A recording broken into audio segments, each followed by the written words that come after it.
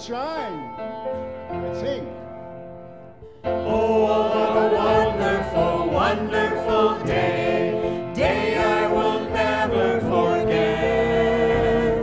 After I've wandered in darkness away, Jesus, my Savior, I met. Oh, what a tender, compassionate friend, He met the need of my heart. Shadows dispelling with joy, I am telling, He made all the darkness depart. Heaven came down and glory filled my soul. When at the cross the Savior made me whole, my sins were washed away, and my night was turned to day. Heaven came down and glory filled my soul. Now I've a hope that will surely endure after the passing of time.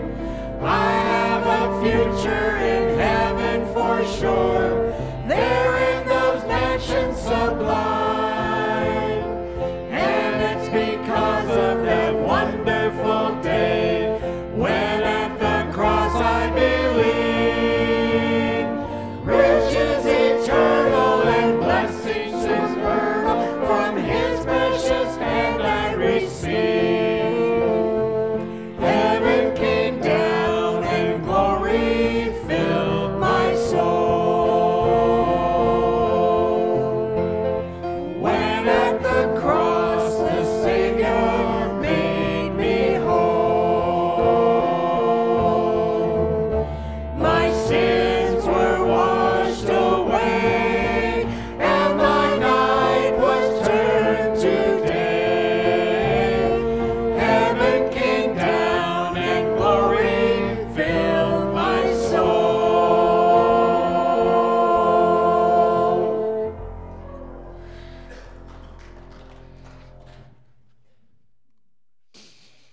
Genesis 1:26 tells us, "Then God said, 'Let us make humankind in our image, after our likeness, so they may rule over the fish of the sea, the birds of the air, and over the cattle, over all the earth, over all the creatures that move on the earth.'"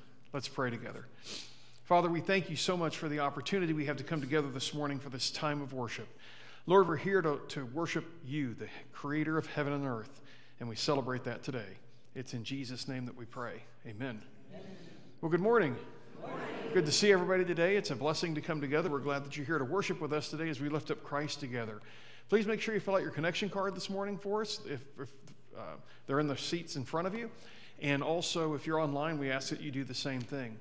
Well, this time we're going to continue our song service, and our praise team will lead us after we have our 3-minute greeting time. Say something to someone you haven't seen this morning.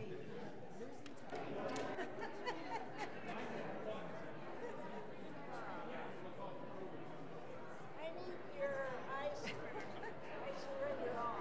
I need your I surrender. I forgot to get it. Good morning. How are you? Oh no, I have I surrender.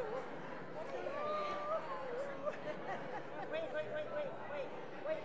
Joya. Go down with his back. Yes.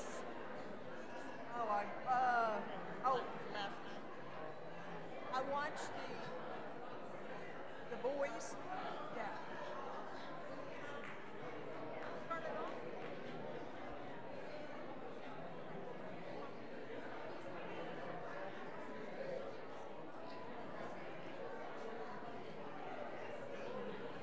Oh, excuse me. I'm sorry. Pastor's wife. That's all. Huh? It's only the pastor's wife. That's all. Knock her down. Oh, gosh. That's all I need to do. Huh? I think so. I think so.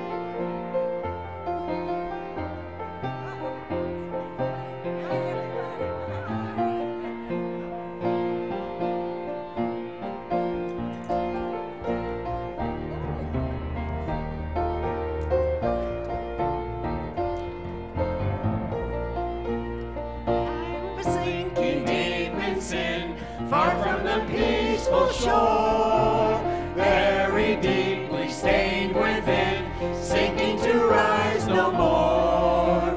But the master of the sea heard my despairing cry. From the waters lifted me, now safe am I. Love lifted me, love lifted me, when nothing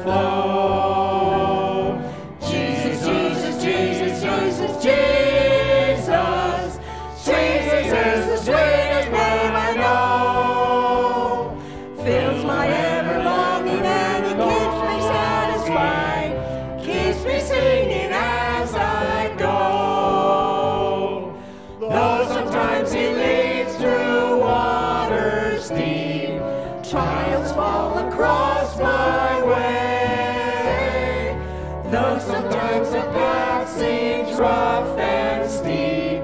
See his footprints all the way. Jesus, Jesus, Jesus, Jesus, Jesus, Jesus, the sweetest name I know. Fills my every longing and it keeps me satisfied. Keeps me singing as I go.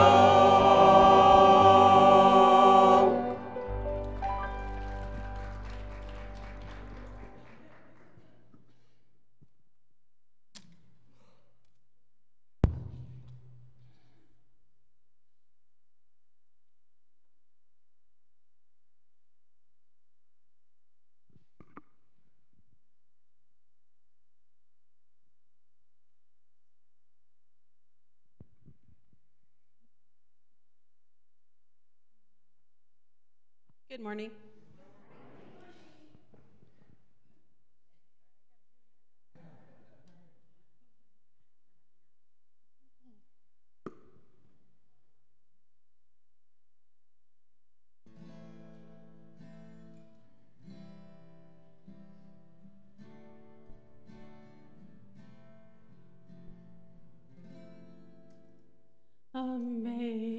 Amazing grace, how sweet the sound that saved a wretch like me. I once was lost, but now am found, was blind, but now I see. Through many dangers, toils, and snares, I have already come. 'Tis grace has brought me safe thus far, and grace will lead me home, lead me home.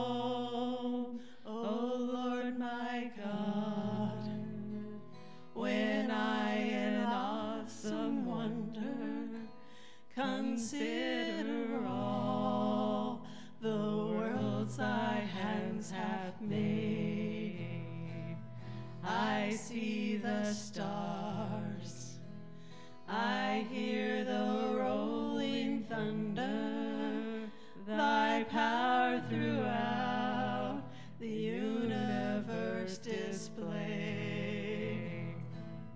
Then sings my soul, my Savior God, to thee. How great thou art, how great thou art.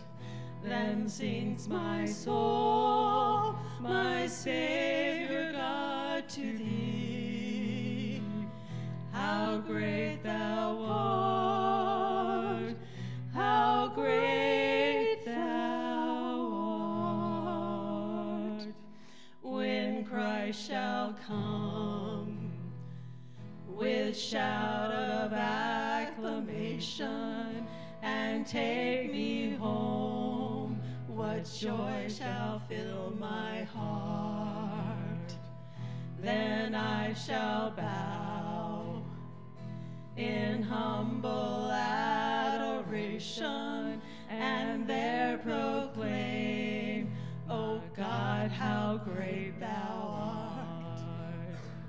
Then sings my soul, my Savior God, to thee. How great thou art, how great thou art. Then sings my soul, my Savior God, to thee.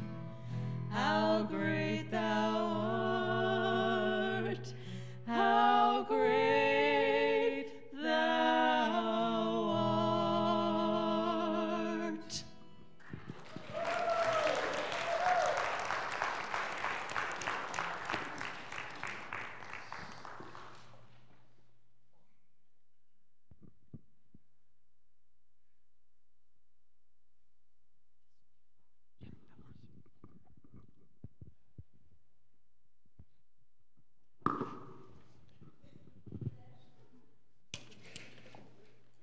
Appreciated the special this morning. That was awesome. Well, today we're in week 2 of Core 52. If you missed last week, I would highly recommend that you go back and at least listen to one of the messages so that you are not behind. Well, I hate to say behind, but so that you don't miss anything, because all the messages kind of can stand on their own. But today we're going to our second in this series, and we're going to deal with one of the probably most crucial questions in life. And that question is, who am I? How would you answer that question? Where would you start? Probably start with your name. Sometimes we'd start with our occupation. There's different things. Maybe we define ourselves by something that we do. But how much of your answer is about you as an individual? And how much of that answer is about the relationships that you form? In other words, would you say, I'm a husband or a wife, a father or a mother? How will you answer, who am I? The way you answer it will spring forth from your worldview. This is why a Christian worldview is so important, because most everything in life will spring forth in how you answer questions from your worldview. Now, science has tried to answer that question from the viewpoint that God doesn't exist. Their premise in the very beginning is there's no God. Everything just either existed eternally, which would make it God. Remember the uncaused first cause. Or they will say, well, we got here by accident for no particular reason. To me, that defies logic. As a matter of fact, this has been a while back, but on July 7th in 2012, a prominent group of scientists released the Cambridge Declaration on Consciousness. Man, that sounds sophisticated, doesn't it? But basically, it states that human beings are not unique in any ways that matter. In other words, there's nothing special about humans. Humanity no longer occupies a special place in the natural order of things. Because think about it, if we weren't created, we're just nothing more than anything else. Matter of fact, Ingrid Newkirk, who was one of the founders of PETA, once declared that a rat is a pig, is a dog, is a boy. There is no difference. Okay, with a boy, maybe. Many scientists and philosophers are skeptical whether human life has any special meaning or any intrinsic value. And the way this plays itself out in our society is, what do we do with unwanted, if you will, unborn children? We flush them. What do we do with the elderly? It's starting to happen around the world. They're costing us too much money because we're using public funds to take care of medical needs. We end their life. There's no intrinsic value to life any longer. MIT physicist Jeremy England argued that the purpose of human existence, get this, is to use energy in the universe. Okay, that's a sad commentary. We're just energy burners. I wonder why a teenager would take their life when things get tough in the midst of difficulties that most every teen faces. I wonder why anyone with that outlook that we just are here to burn energy would even want to live when things get difficult, because this is all there is, and for them it's not going to get any better. Our society right now is entering a culture-wide identity crisis. We can't even define what a woman is anymore. I mean, it's ridiculous. We let people define whatever they want to define themselves as. That's a worldview issue. We have lost our source of identity. And what's happening is we're trying to replace it with things like pleasure, with power, environmentalism, which we should be environmentally sound, and identity politics, which is very popular today. If no one put us here, then we're not here for any sort of reason that's meaningful. Therefore, we're really nothing. If we're here by an accident of nature, there's no good answer to who we are, because once again, there's no purpose. But on the other hand, if we're here by choice, God created, instead of by chance, everything changes. The opening chapters of the Bible are an unequivocal affirmation of the true identity of people. We are a creation of God. The overwhelming message of Genesis is that we're here by choice, not by chance. We're here because God put us here, and He wanted us here. Of all the life on the planet, humanity is exceptional. We hold a special place in the universe, and we're categorically and essentially different from all other species. As we're going through our Core 52 series, we're looking at 52 of the most important passages in Scripture, the mountaintop passages, if you will, that if you have an understanding of those, you'll have a grasp of about 80% of the Bible. These are important themes, important stories, and they're things that will help build your knowledge base and help form your worldview, actually, your Christian worldview. By understanding these verses in God's eternal word, we're trying to help everybody increase their knowledge of God's word, grow to spiritual maturity, and to increase our intimacy with God, because intimacy depends on knowledge. The more you know someone, the closer you can get to them. Last week, we saw that creation shows us that God created us. And he must be, to be able to do that, to speak us out of nothing, all-powerful. And we have a purpose, and we have a calling from God. This morning's the core verse for this morning comes from Genesis 1:26. We're going to look at 3 truths from Genesis 1:26 from this account of a creation, so that we will have a proper sense of identity and an understanding of the sanctity of human life. So if you have your Bibles, we're actually going to read Genesis chapter 1, verses 26 and 27 this morning. It says this. Then God said, "Let us make mankind in our image, after our likeness, so they may rule over the fish of the sea, the birds of the air, over the cattle, over all the earth, over all the creatures that move on the earth." God created humankind in his own image. In the image of God, he created them, male and female, he created them. So the first thing we see about our creation is that you were created in God's image. Our memory verse states that God created humans in his image. Now, verse 27 punctuates the point when it states in verse 27 that he created humans in his own image. In the image of God, he created them. Male and female, he created them.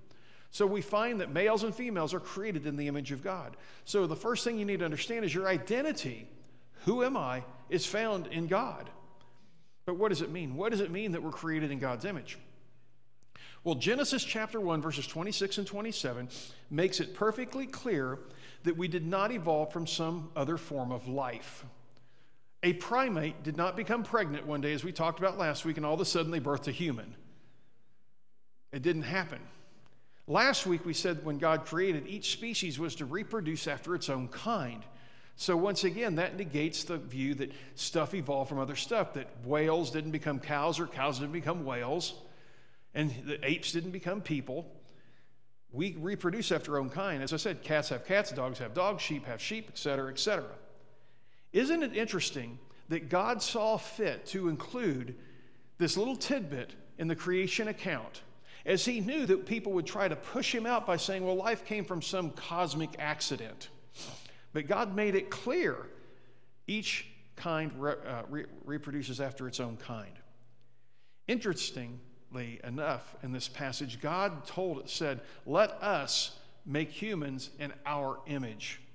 Now, some debate what the word us and our means. Some people say, well, he consulted with the angels, and no, he didn't. We're talking about God the Father, God the Son, God the Holy Spirit, the perfect unity of the Trinity, which, by the way, that word is not in the Bible, but we see it even when Jesus was baptized, when the Father said, here's my Son who I'm well pleased with, the Son rising up from being baptized, and the Spirit descending on him like a dove. So we see this throughout Scripture.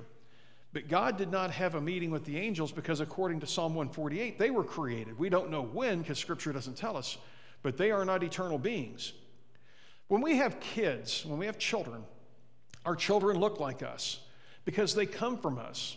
Your kids have your DNA. They have the DNA of the mother, and they have the DNA of the father in every cell of their body. So if they dig somebody up thousands of years from now, I don't care how they identified, your DNA will tell you what you were. And we have that DNA from God. When we're created in the image of God, it probably doesn't mean that we look like him in the sense 2 arms, 2 legs, but it goes much deeper than that. See, when God created everything else, he never said it was created in his image. He didn't say when he created the dogs or the animals, if you will, that they were in his image. He didn't say when he created the birds they were in his image. Only mankind has that. How was Adam different from the rest of creation that was not created in the image of God? In Genesis chapter 2, verse 7, it says, the Lord formed the man from the soil of the ground and breathed into his nostrils the breath of life, and the man became a living being. One thing that we see here is God formed Adam. He didn't just speak him into existence, he fashioned him. He took the time, he built him basically. And then God breathed the breath of life into Adam to basically give him life. Our life comes directly from God. It says that when God breathed into Adam the breath of life, in the Hebrew, the word for spirit, which is another word for breathe. In other words, it could just as easily read that God breathed into him the spirit of life. But we don't see this with the animal kingdom. What does it mean that we're created in the image of God?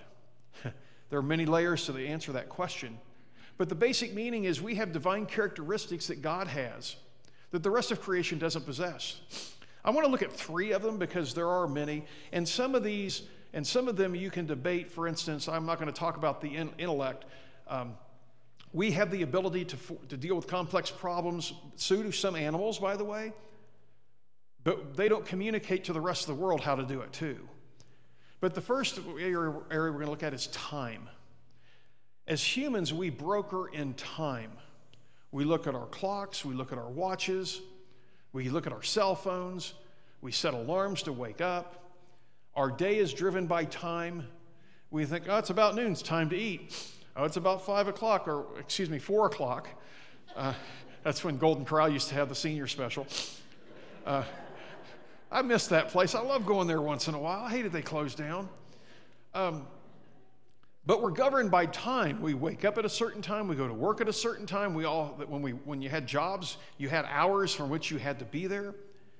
We eat. We do everything. Our awareness of time does a couple things for us. It allows us to meditate on the past and plan for the future. Although God transcends time, God sees the past, present, and the future all together. But God works in time throughout Scripture. When the perfect time came, Jesus was born. And you see other things where God, we know he deals in time. He brokers in time. See, my cats, for instance, although I'd like to find them one, they don't wear watches. They do have an iPad, but they don't have phones. They don't have a concept of time. If they did, they probably wouldn't sleep 15 hours a day. They do get conditioned to know when it's time for the wet food to come out. They know that when mom and dad pull out the little bench, it's time for squeezy treats, and they're all around it. We can condition them, but they don't have an awareness of time. I left the house this morning, and I'm going to go back this afternoon. They won't know, well, gosh, where's he been? He's been gone for X amount of hours. They just know I've been gone. I've seen videos of dogs, by the way. The dog's going crazy when the person leaves, steps out of the room, out the door, and comes back in a minute later, and the dog's like, oh, I haven't seen you in 6 months. Oh, this is great. You came back from Afghanistan or something. When I leave home, they're sad to see me go, and they're happy to see me when I come back, but they don't broker in time. We are the only species that brokers in time. That's what God does. The second characteristic is beauty. No other animal creates art like we do. Now, spiders build very beautiful webs. Birds build nests. Beavers build dams. But when was the last time that you went to a beaver's dam and saw it painted? Or saw they've got some great artwork hanging, they got Ricardo's paintings hanging up in their little beaver lair. No, it doesn't happen. The animal kingdom does what it does because it's imprinted in them. Nobody teaches that spider how to build the nest. It just, the web, he knows how to do it. The beaver knows how to build the dam. I would venture to say that probably all of us in here have some art in our house. Some picture, something artistic. We get around it. We love music. Birds don't really sing. They call. Whales don't sing. They call. In other words, we write music. We sing music that reaches our emotions. It's not programmed into us. The songs stir emotions when we hear them, when we sing them, when we play them. We notice the beauty of the opposite sex. And God did a great job when he made you ladies, by the way. Took the best part of our rib, like I said, the one that goes here. So don't complain when your man's a little chunky here. It's your fault. But anyway, we're attracted to beauty. Now, I know in the animal kingdom they're attracted to color. But I'm sure that the tomcat, when he's looking at all the females that are ready to go, doesn't say, man, you're prettier than this one. No, he's just ready to go. It's go time. As humans, we appreciate beauty. We also work hard to maintain that beauty, don't we? Particularly you ladies, man, you're on it. Even guys, we try to dress nice. My cats don't wake up and say, what are we going to wear this morning so we look good? No, they just got their fur. They're good to go. But we have that appreciation for beauty. Animals don't contemplate. The coyotes don't sit down out, and I hear them howling at night sometimes, thinking, what a beautiful sunset it is in Arizona. Hey, guys. Hey, Wiley, come here and check it out. They don't have that appreciation for beauty. They do what's imprinted within them. Like I said, they don't decorate. They don't go to the store and say, we need stuff for our house. They don't say we need a new couch because I don't like the old one. They're just happy to have what they have. Birds make sounds, but they don't create new songs. You don't see the bird rock band jamming out and say, hey, we're going to sing this new song today, join us. We create for the sake of creating because God's creative. The third area is language. Now, the animal kingdom does communicate for survival's sake, but we communicate to express ideas, to share thoughts, to go into a deeper level of contemplation and thinking. Language for us is a creative drive that we just can't get enough of. Some of you are more quiet than others, but we're always communicating not for survival, but for intellectual stimulation, for the sake of just sharing knowledge. The animal kingdom doesn't do that. We're the pinnacle of creation because we're made in God's image. You're not an accident. You are here by choice, not by chance. Let's look at verse 26 again. Then God said, let us make humankind in our image, after our likeness, so that they may rule over the fish of the sea, the birds of the air, over the cattle, over all the earth, and over all creatures that move on the earth. So the second observation we have from this passage is you are created for a God-given purpose. If we're here by accident, if we're here by some freak of nature, the gentleman from MIT is right. We're just here to burn energy because you're going to burn your energy and you're going to die, and it's over. Then you're going to be compost. It's over. But when you're created, you have a purpose. The things that we use in life, somebody created them for a purpose. They didn't just create and say, hey, here's a car, or Alexander, here's a telephone. I don't know what we're going to do with it, but it's a telephone. When we create things, they have a purpose. Life is not meaningless. Life has great meaning. Life is not about coming from a monkey, burning energy, dying, and then your existence ends. God created you with a purpose. Part of that purpose is found in Genesis 1:28. Speaking of humanity, God blessed them and said to them, be fruitful and multiply, fill the earth and subdue it, rule over the fish of the sea, the birds of the air, and every creature that moves on the ground. We are not some accident of nature that by chance made it to the top of the food chain. God created humanity for a purpose. We're not just taking up space. We're not just burning energy. We're here for a reason. Our purpose in part of the reason that God created us is contained in the word rule in verse 28. We have been given dominion over the natural world, at least on this planet. This world is our domain right now. God gave us this world as a gift, like an artist is given a canvas and paints, so he can do something beautiful with it. Fill the earth and subdue it. Rule over the animals. God is talking about building civilization, making something out of this world. God never intended this world to remain the pristine, untouched garden. Oh, don't step there, I made that. He intended for us to use it, to take care of it, and to get the most we could out of it. I know a lot of folks have the philosophy today because, honestly, their worldview is we got here by accident, everything was here before us, and so they worship the planet to the point where, well, you can't use anything. You can't get any oil, you can't get any natural gas, you can't get any of this, you can't get any minerals, you can't do that. God gave us these things for a reason. Now, do we destroy the planet doing it? No, we need to do the best we can to make sure we do things in a good way that preserves the planet. But the fact of the matter is, God didn't just create it. You ever have been in a person's house, they have rooms in the house that nobody sits in? They're just there. No, don't sit in there. Matter of fact, when we first got married, I bought a whole room full of furniture from one of my supervisors that had one of those rooms. I was so thankful because the furniture had some age, but it had never been touched. See, it used to be, I've seen people way back in the day, I don't think we do this anymore, they'd buy a couch and cover it with plastic. You want to sit on a plastic couch? Man, when it's hot, you stick to it. And if you sweat, it's gross. See, God didn't create the earth and put plastic on it and say, don't touch. There's that oil there, don't touch it. There's that natural resource, don't touch it. He didn't tell us to do that.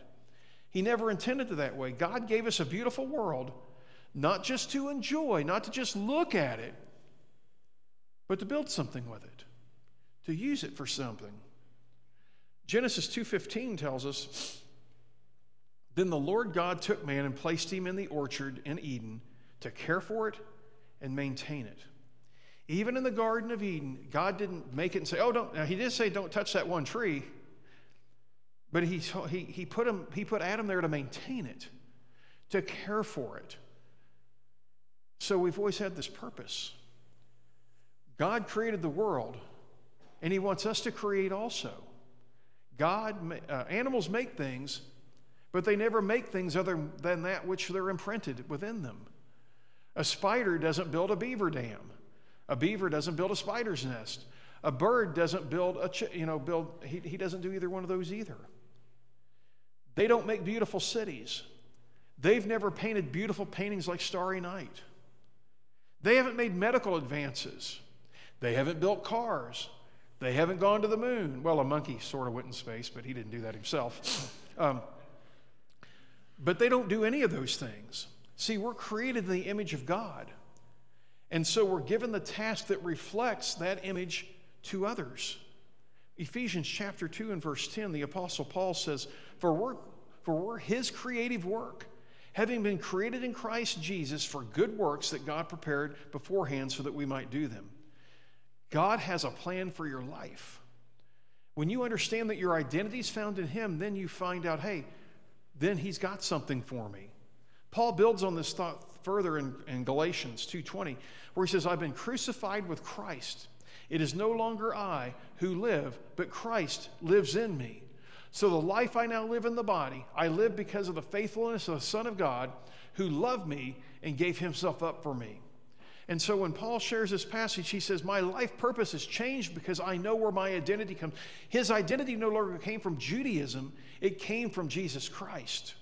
And he realized that his life wasn't about the self-righteousness of the Pharisee life that he lived, but it was instead about reflecting the life that Jesus gave him. And so part of our purpose, part of God's plan for us, is that we live our lives for him to reflect him. Because if we realize that there's more to this life than just living, burning energy, and dying, we realize that other people that we love and that we care for, we don't want to see them die and be separated from their Creator for eternity. You're part of something bigger than yourself when you understand who you belong to, who you came from. And I know we have this thought in our mind, well, I'm a good person, so I'm good to go. Well, what's a good person? Who defines it? Who defines that? Typically, I will, well, I'm just on the right side of good. They do that in prison too, by the way. They have different levels of who's good and who's bad. But I don't want to go to prison. Let's conclude our passage with looking at our Genesis 1:26 and 27. I also want to follow it up with Genesis 2:18. Then God said, let us make humankind in our image, after our likeness, so they may rule over the fish of the sea, the birds of the air, over the cattle, over all the earth, over every creature that moves on the earth. God created humankind in his own image. In the image of God he created them. Male and female he created them. And then verse 18. The Lord said, it is not good for man to be alone. I will make him a companion. I will make a companion for him who corresponds to him. This third point is something we don't think a lot about, but it's so important. You were created for community. This is a vital aspect of our creation. When God created us, he said it was good. And then for a while, Adam's in the garden, he's naming the animals. And I think, sometimes I wonder, why didn't he create Eve, pull Eve out of his side sooner? I don't think he wanted Adam and Eve fighting over animal names. I don't know. But God said, it is not good for Adam to be alone. So he made him a companion, Eve. God created us for community. We are communal creatures. Now, I realize some people are more introverted than others, but we're communal. Notice that God said, let us create humans in our image. See, God is not alone. He's got God the Father, God the Son, God the Holy Spirit. They live in community. He's communal. We need human relationships. When we're baptized into Jesus, we're not told, good luck. Hope you make it out there on your own. Instead, God gave us a church family. Why? He gave it to us because we need one another. I hear people say, well, I can worship God on the golf course, and the only time I've ever heard God on the golf course is when a shot goes awry. That's not what he's talking about. Or I've said, well, I don't have to be a part of a church to worship God. Okay, then why did God give us a church? If we don't need it, why did he give it? It's because we need relationships. In Hebrews chapter 10, let us take thought of how to spur one another on to love and good works, not abandoning our own meeting as some are in the habit of doing, but encouraging one another, even more because you see the day drawing near. See, on one level, we hear accept Jesus as your personal Lord and Savior, the word personal. Okay, God gave us a church, though, because our faith is to be lived out in community. On one level, your faith is personal, but on a bigger level, your faith is not personal. It's very public. It's very communal. Why did God give us the church? He gave it to us so that we can experience Jesus together. He says in Hebrews that we're called to encourage one another. If I'm sitting at home in my PJs with my coffee, well, it would be my iced coffee, watching church habitually online. I'm not talking about when you're sick and so on. How am I going to encourage anyone? I guess I could send them a text. But see, God created us to be in community. We're not called to live out our faith alone. As I've said before, other than when you're sick or out of town, as a Christian, you should be worshiping with your church family, wherever that may be.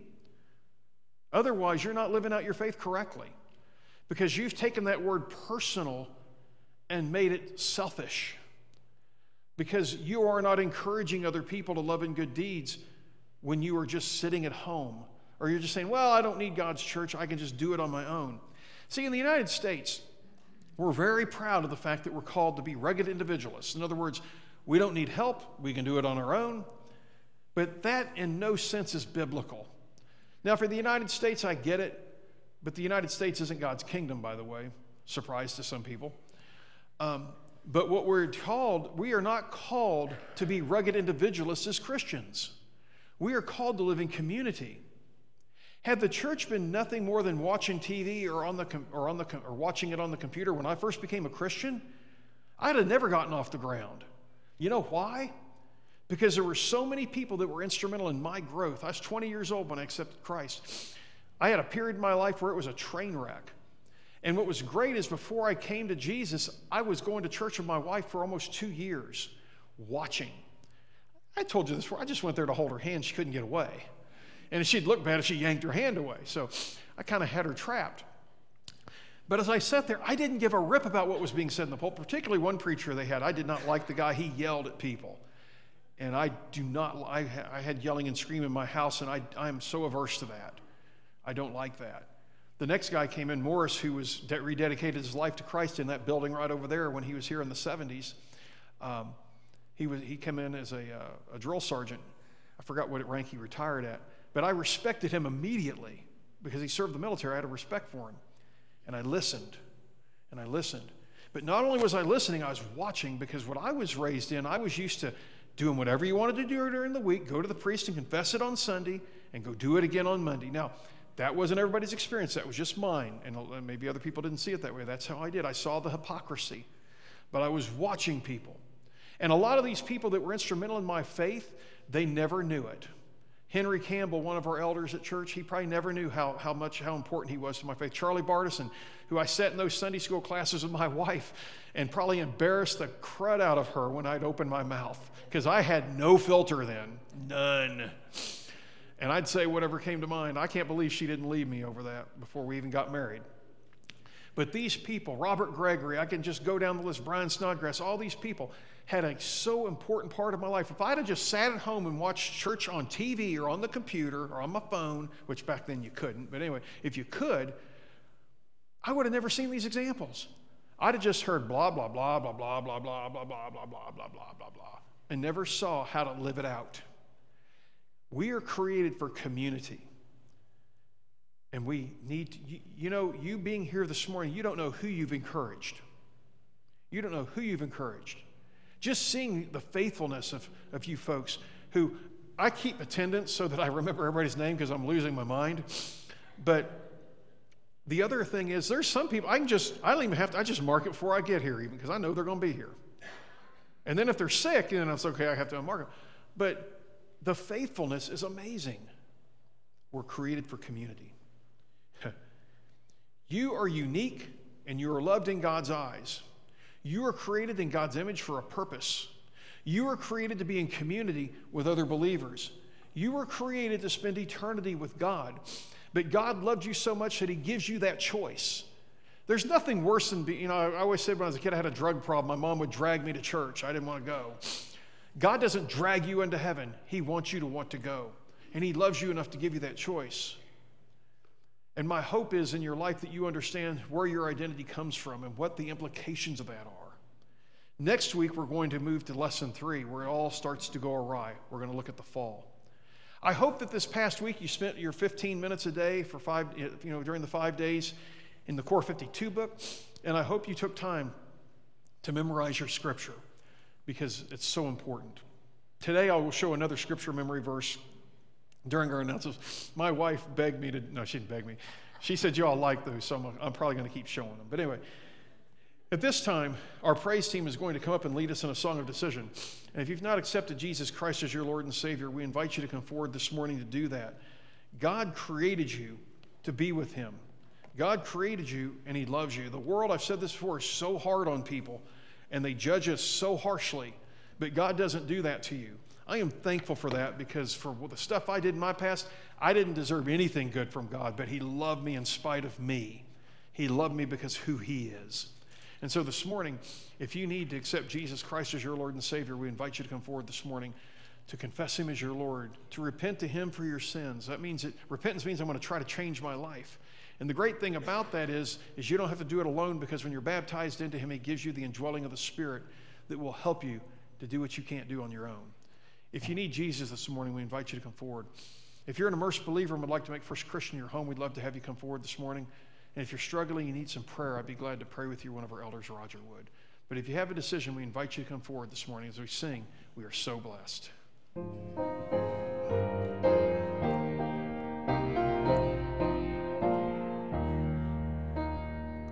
We are so blessed by the gifts from your hand.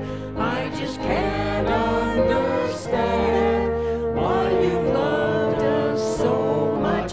We are so blessed. We just can't find a way.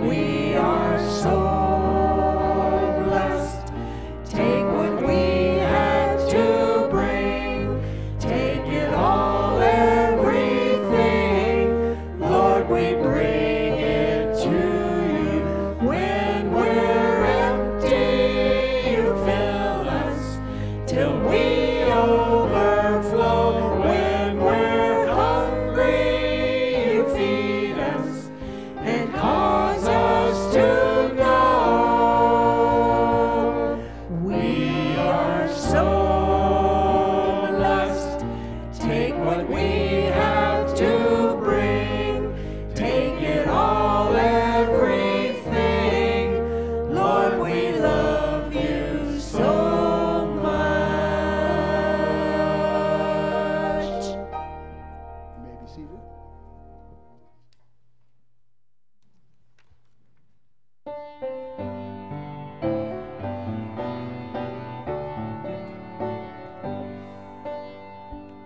To God be the glory, great things He hath done.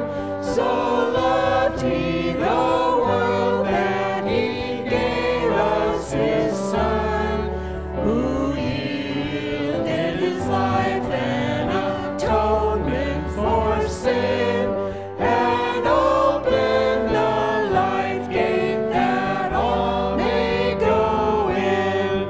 Praise the Lord, let the earth hear His voice. Praise the Lord, let the people rejoice. Oh, come to the Father through Jesus the Son, and give Him the glory. Great things He hath done. Great things He hath taught us, great things He hath done, and great our rejoicing through Jesus the Son. But purer and higher and greater will be our wonder, our transport, when Jesus we see. Praise the Lord, let the earth hear His voice. Praise the Lord, let the people rejoice. Oh, come to the Father through Jesus the Son, and give Him the glory. Great things He has done.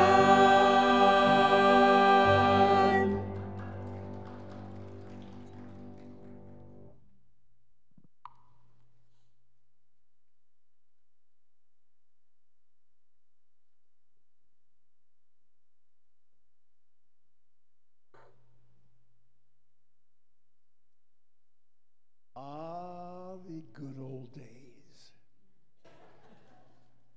I remember them well. There are many things about the good old days that were good and should never have been changed, in my opinion. One thing that I remember is when we would invite people to come to our house for dinner.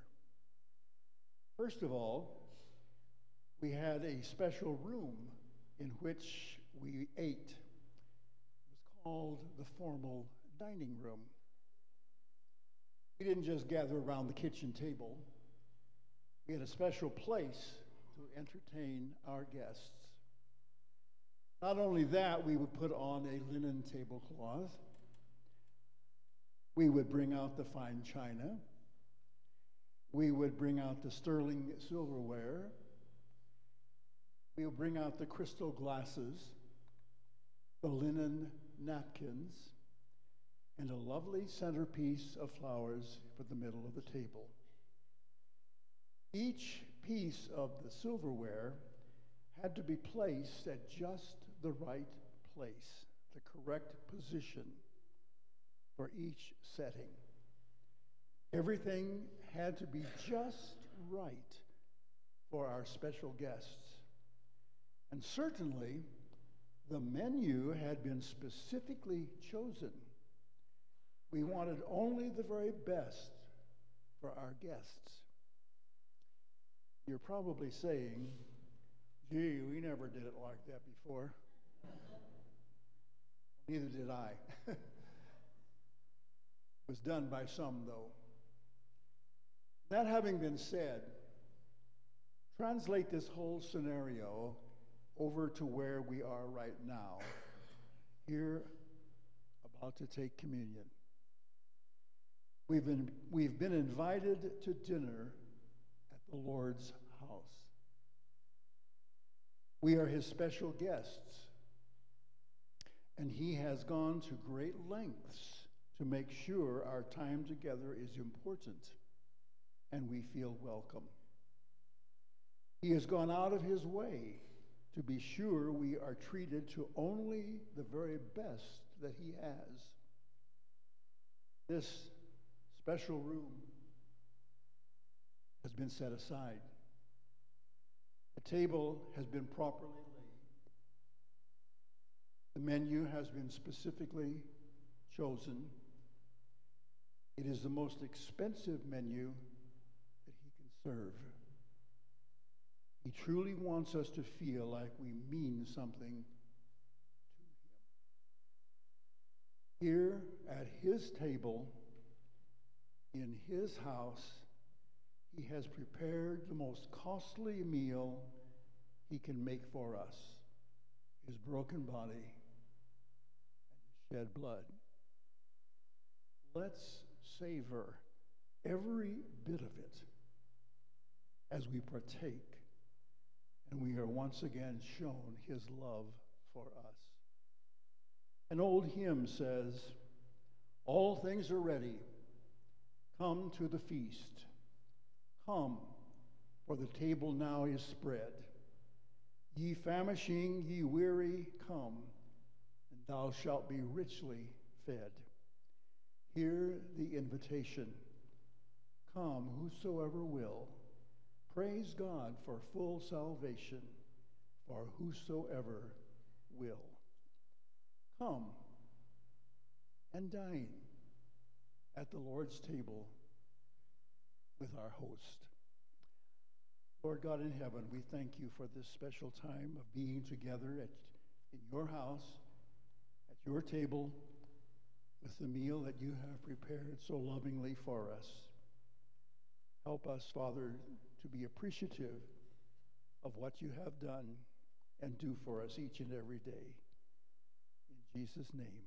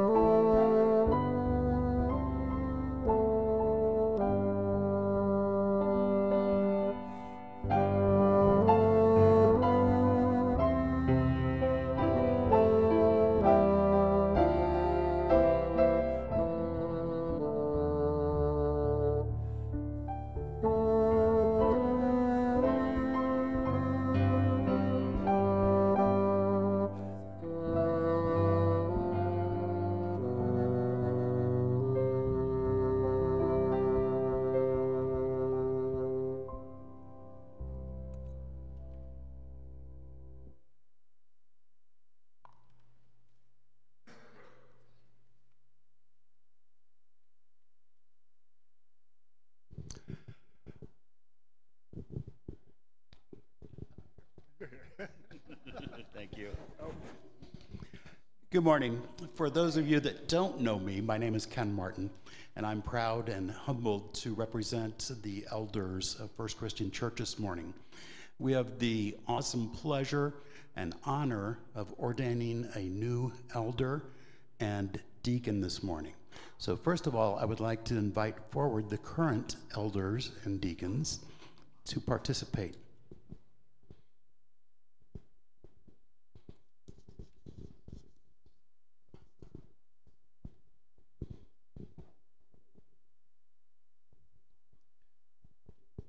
And first of all, we're going to ordain Dale Stetson as elder.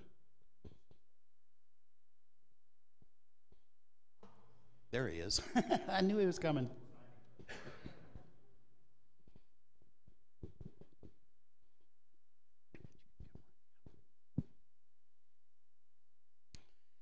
Jesus Christ is the Lord of his church, founded upon the conviction that he is the Son of God, redeemed by his blood, nourished upon his word, upheld by his intercession and guidance.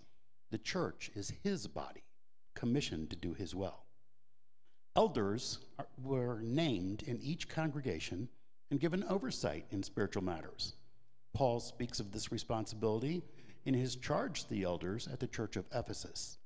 Be on guard for yourselves and for all the flock, among which the Holy Spirit has made you overseers, to shepherd the church of God, which he purchased with his own blood. It's from Acts 20. We have come together today to set apart for service Dale Stetson as elder of First Christian Church. Sorry, I gotta turn my page. Dale, I charge you as an elder to guide yourself and flock, of which the Holy Spirit has made you an overseer, to be a shepherd of the church of God, which he bought with his own blood. Be a friend and Christ-like example to all. By word and example, bear up God's people in their pain and weakness, celebrate their joys with them, hold in trust all sensitive matters confided to you, encourage all to persevere in God's promises. Be wise in counsel to those who need support. Strengthen the ministers.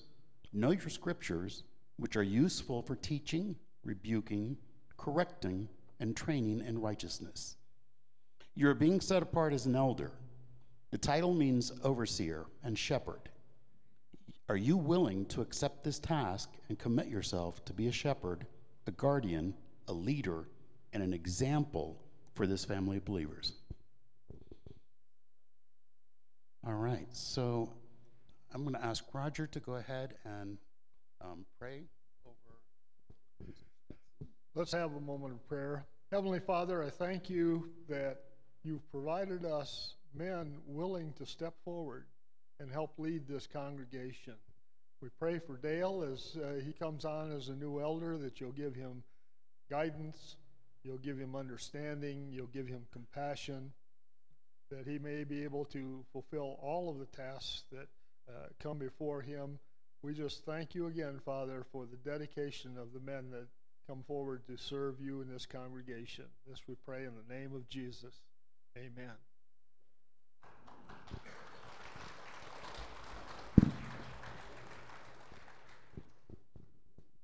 Francisco Ramirez. We have the pleasure of ordaining Francisco as a new deacon with First Christian Church this morning. Many of you know that he's been very busy within the church already, and we're very happy about that.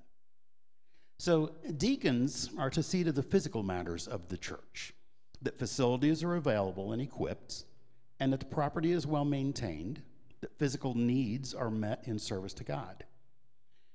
From Acts chapter 6, we read, "But select from among you, brethren, 7 men of good reputation, full of the Spirit and wisdom, whom we may put in charge of this task. I charge you, Francisco, as deacon, to inspire faithful stewardship in this congregation. Remind us that from everyone who has been given much, much will be demanded. Teach us to be merciful. Prompt us to seize new opportunities to worship God with offerings of wealth, time, and ability. Therefore, ministers to the rich and poor alike, both within and outside the church. Be compassionate to the needy, respect their need for dignity, hold in trust all sensitive matters confided to you, encourage with the words that create hope in their hearts and bring joy to their lives. Let your life be above reproach. Live as an example of Jesus Christ. Look to the interest of others. You are being set apart for the work of the deacon. The title means helper and servant, one who administers to needs. You may have been selected by the members of this congregation to serve Christ Church here at First Christian. Have you prayerfully considered, and are you willing to serve Christ in this ministry? Will you perform your ministry so it brings glory to God and honor to Jesus Christ? Thank you. Dale, as a new elder, I'm going to ask you to lead us in prayer, please. Father, we thank you for this man who has come forward to serve. We pray your blessing upon him. We pray your Spirit would give him knowledge and wisdom beyond even his imagination, Lord. We thank you for his attitude of gratitude and look forward to serving with him. We pray this in Jesus' name. Amen.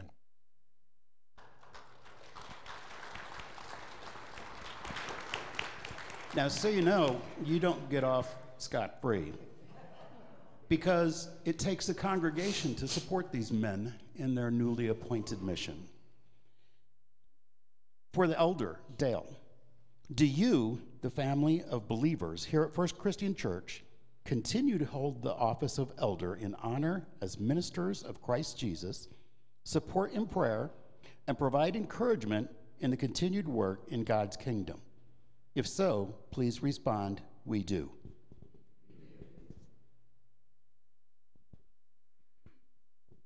And for our new deacon, will you, the body of Christ here at First Christian Church, continue to lift up in prayer these servants chosen to serve here at First Christian? Will you support and encourage the work of these men as they serve you in the name of Christ Jesus? Thank you so much for this opportunity. We're thrilled to set aside 2 men to join our family, and we are so happy for this opportunity.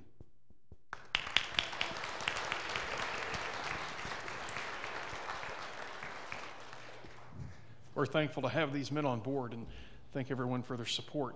This time I want to show you quickly our memory verse video for the week.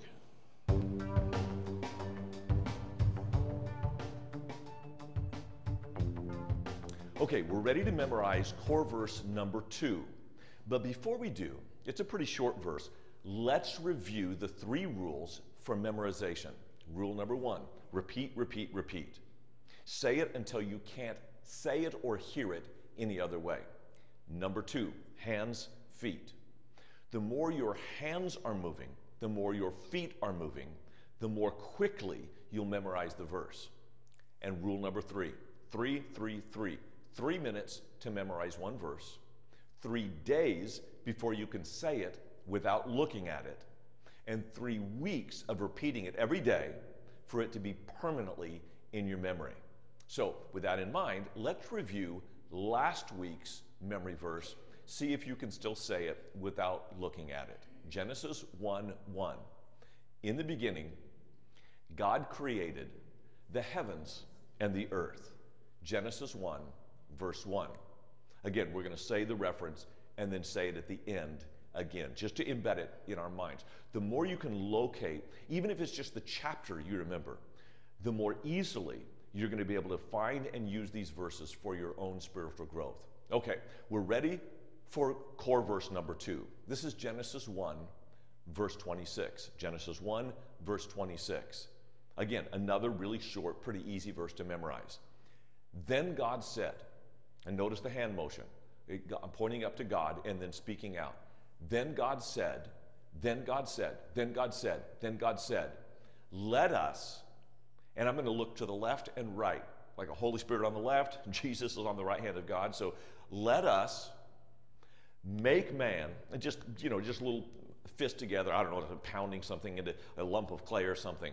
Let us make man in our image. I'm just going to kind of circle my face. This is my image, our image. So let's put that all together.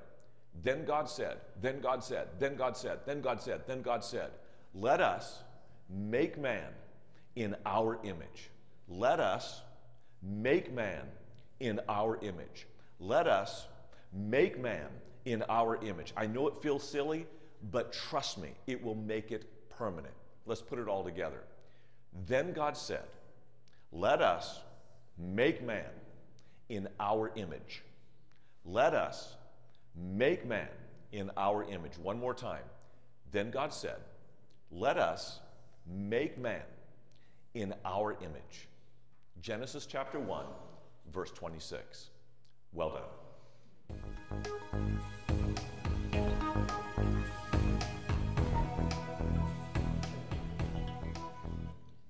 Those are on our website also on the Core 52 page, or if you signed up for Core 52 stuff, you'll get stuff emailed to you. As far as our announcements this week, we have Young at Heart on Monday. The office will also be closed Monday for Martin Luther King Day. Jerry has all of his groups tonight. Roger's group is not meeting tonight. Lori's group starts this week, and Al's group is also meeting. We'll have prime time Friday at the Olive Garden. So please make sure you sign up either online or on the sheet in the back by Tuesday evening. Men's ministry, we're having a gathering at 12 p.m. If you're a male, you are invited. So we're going to, it's in the bulletin. Saturday at noon in the Annex building. We're going to have, we're going to start developing a really awesome men's ministry. Let me think. I think it's everything else is in the bulletin. There is going to be a Singspiration at Whetstone on the 28th of January, if you can make that. I believe that's all the announcements we have today. So in the back of your bulletin, you have prayer concerns and prayers to celebrate. So please be thankful. We got a praise from the acting president of Boise, Scott. He said, we're very grateful for your support in this vital work, and pray that you have a happy new year. So the mission ministry team was able to send them $10,400 to help them get through a little bit of a tough time right now. So we're thankful for it, and that's because of your generosity that we could do that. Okay, at this time, let's stand together, and I'll give you a moment to lift your hearts to the Lord, and then I'll close us in prayer. Let's pray.